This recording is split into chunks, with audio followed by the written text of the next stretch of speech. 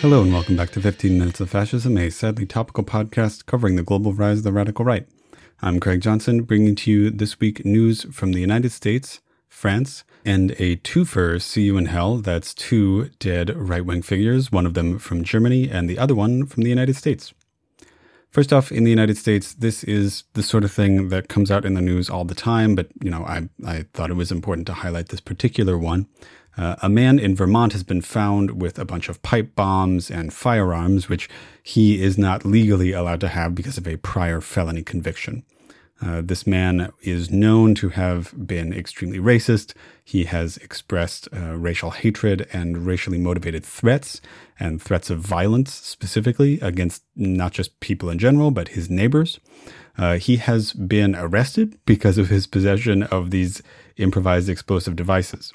Now, this is the sort of thing that just is happening all the time, right? And I think it's important to highlight this particular one because we have to remember that this kind of violence and the possibility of this violence is always lurking behind the scenes.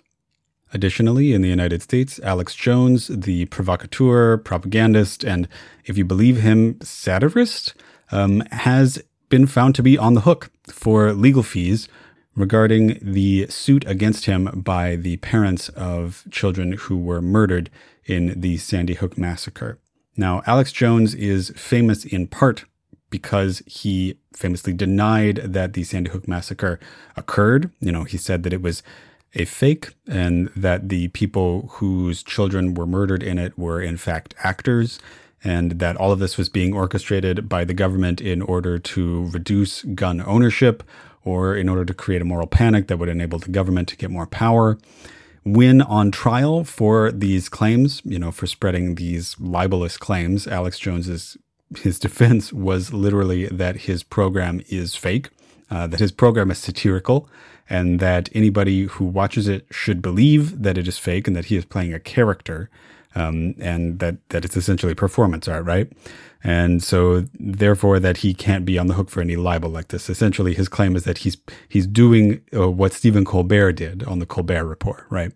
Obviously, this is not true, however. Alex Jones is a very popular figure on the right wing today, and he precisely fits exactly this sort of like fake, ironic posture that we see on the right wing across the spectrum. This sort of like 4chan tongue-in-cheek racism, which is, of course, not really tongue-in-cheek. That's the claim in order to be able to continue to engage in these kinds of speech acts. So anyway, Alex Jones has been found to be on the hook for $1 million in legal fees for several parents whose children were murdered in the Sandy Hook massacre. Moving on to our ongoing updates regarding the January 6th attempted coup from last year, there is more and more evidence weekly of conspiracy and awareness on the part of Republican Party members and members of Congress about the solidity of the plan to overthrow the government. For example, we now know that there were several congresspersons in contact with Mark Meadows, the chief of staff, who were literally asking Mark Meadows, what am I supposed to say about this coup? What am I supposed to say about the election, the election in January of 2020? How are we going to talk about this in such a way as to make people believe that it would be legitimate for the president to overturn the election? This is evidence of a coordinated push by some in the Republican Party to orchestrate the coup effort. It also indicates their knowledge of the plan to not certify the election and the legal ins and outs of this claim, that the election was fake and all the means by which Trump and his allies might be able to prevent the certification of Joe Biden's victory over him in November of 2020. One Democratic congressperson named Raskin, who is a member of the Select Committee on the January 6th attempted coup, has now gone on record literally saying that it's clear to him and several other people on the committee that January 6th was a self-coup, that it was an autogolpe in a classical sense, that it is now the opinion of the people on this committee that Trump was trying to stage a coup. That is some serious shit. That means that there are Democrats who are on the record saying the president was trying to stage a coup. The fact that they're hoping to prove this, that they're hoping to potentially bring Trump and some of his allies to justice. They might want to seek trial for some of these people. And this is because, again, there are a lot of people on this select committee investigating the January 6th attempted coup that are now convinced that Trump was orchestrating a coup and that if the coup had succeeded, he would have used the Insurrection Act and not allowed Biden's certification to have gone through, and that he might have even declared martial law, like just straight up normal coup stuff, and that this might have happened in the United States if a couple people had run down a few different hallways. And if that doesn't scare you, I don't know it will. Additionally, on the front of the ongoing efforts to understand more about exactly what happened on January 6th, we now have more and more evidence that there was coordination amongst the armed right-wing groups that were present at the Capitol building that day. Specifically, we now know a lot more about coordination between the two biggest of the fascist groups, the Oath Keepers and the Proud Boys.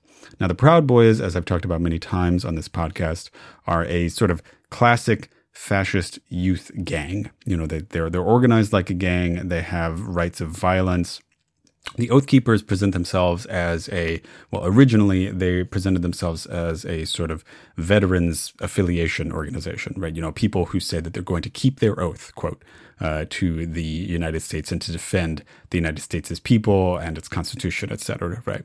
Coordination amongst these groups was going on a lot before the day of January 6th. We now know from a lot of text conversations that have been released, partly through investigation and partly through the cooperation of the various people involved in the coup who have been found guilty or who have pled guilty and are now cooperating with the prosecution. So there's evidence of text cooperation between the Oath Keepers and the Proud Boys, you know, for example, checking in when they found out that Enrique Tarrio, the leader of the Proud Boys, was arrested on January 4th before he could try to participate in this coup. We also know that they were speaking with Roger Stone and Ali Alexander, who are normal Trump right-wing go-betweens, you know, people who engage in dialogue with the extreme right on behalf of the Trump political machine. We even know that they were talking about specific Republicans in the House and the Senate who it might be necessary to protect, right? So these are Oath Keepers and Proud Boys saying like, hey, we're going to bring this armed mob into Congress, but some of our allies are in there. You know, we don't want those people to get swamped. We don't want them to get hurt. So they were discussing providing security for these people, right? These are fascist organizations talking about like, hey, if we invade the Capitol building and try to overthrow the government, we have to protect our people, right? They were going to stand in for the security forces of the United States. This is fascist coup stuff that's happening. This is extremely important, this coordination, for tightening the narrative of January 6th as a planned attack.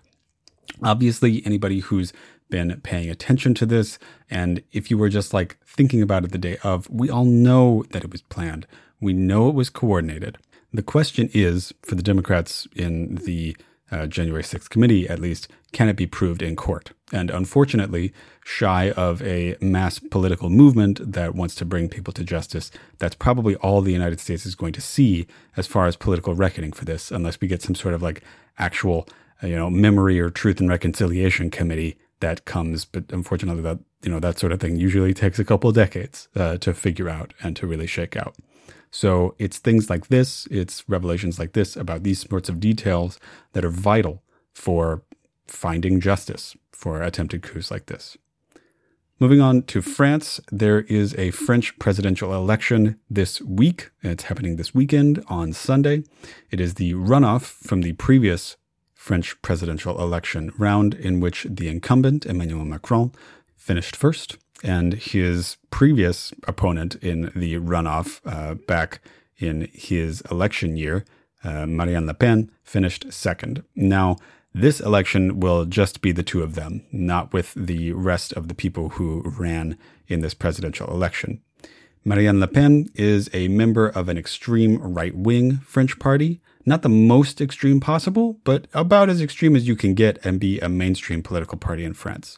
Macron is a centrist in the French political system. He is a member of a new political party that essentially formed around his candidacy. Currently, polls show that Macron would win and that he would win by about 10 points. That's about 10%.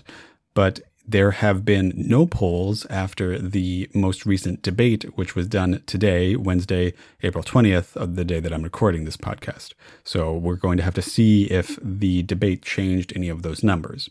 Additionally, those of you who lived through the 2016 presidential elections might want to take polls that say a right-wing political candidate can't win with, a couple grains of salt.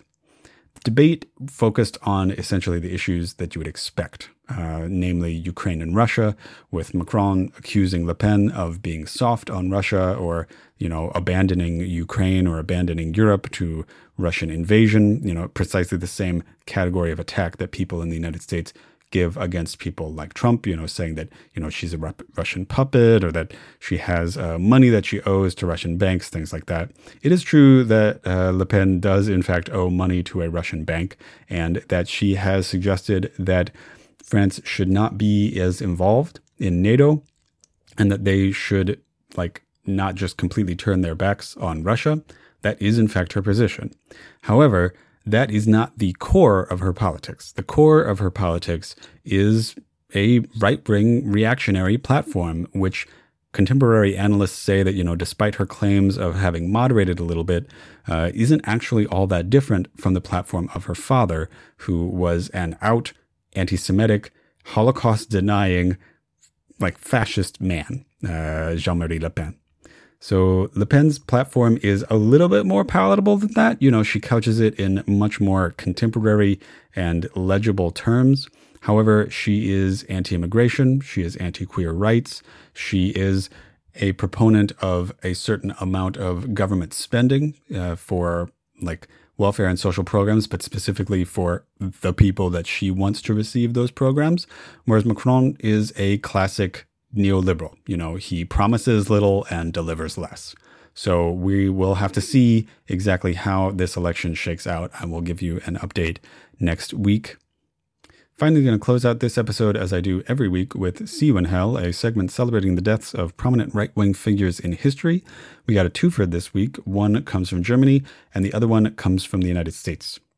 Starting with Germany, we have Karl Haas, a German spy and mass murderer. Karl Haas was born in Kiel, which is in northern Germany, and after the Nazis took over the country, he joined the SS, and specifically its intelligence branch. He was stationed in Italy by the SS, where he was involved in the deportation of Jewish people to Holocaust sites, to mass deportation and mass murder sites. He is specifically known for his involvement in the Ardeatine massacre, which was a revenge massacre involving the killing of Italian prisoners in response to the Italian resistance's bombing of a German military base in 1944. He was captured by the Allies, but instead of being put on trial for his crimes, he was recruited as a spy. Although there was some suspicion that he might have been a double agent on the part of the Soviets, and so that part of his life ended only about a decade after he became a spy for the United States. However, he continued to not face any justice for his involvement in this massacre until 1994, where he was extradited to Italy because of the confession of his co-massacre perpetrator, a man named Pripke, who I've spoken of previously on this podcast. So he was extradited to Italy, found guilty for his crimes. However, he was considered to be too old to face jail time, and so he was put under house arrest and died this week in history in an alpine villa on the 21st of April, 2004.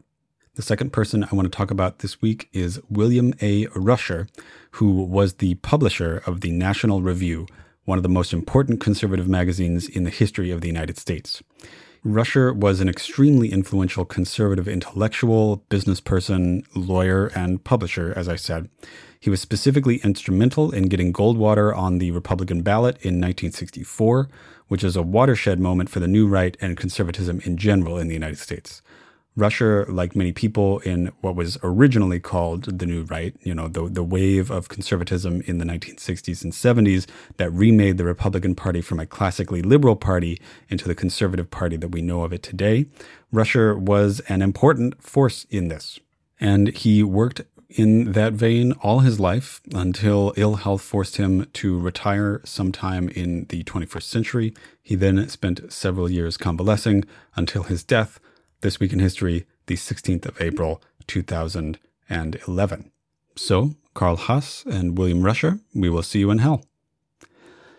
All right, that was 15 Minutes of Fascism, a sadly topical podcast covering the global rise of the radical right. I'm Craig Johnson, thanking Sleepy Kitty Arts and Sleepy Kitty Music for our intro, outro, and graphics. If you enjoyed the podcast, please like, share, and subscribe. Please share this on all of your social media. Please share it with friends, family, and comrades. Leave a review on whatever it is you're listening to this on. If you really like the podcast, check out my Patreon at patreon.com/15 Minutes of Fascism. That's 15 Minutes of Fascism spelled out and all one word. You can get in touch with me at 15minutesofascism@gmail.com, at histoftheright on Twitter, or at fascism15 on Twitter. All right, thanks very much, and I'll talk to you next week.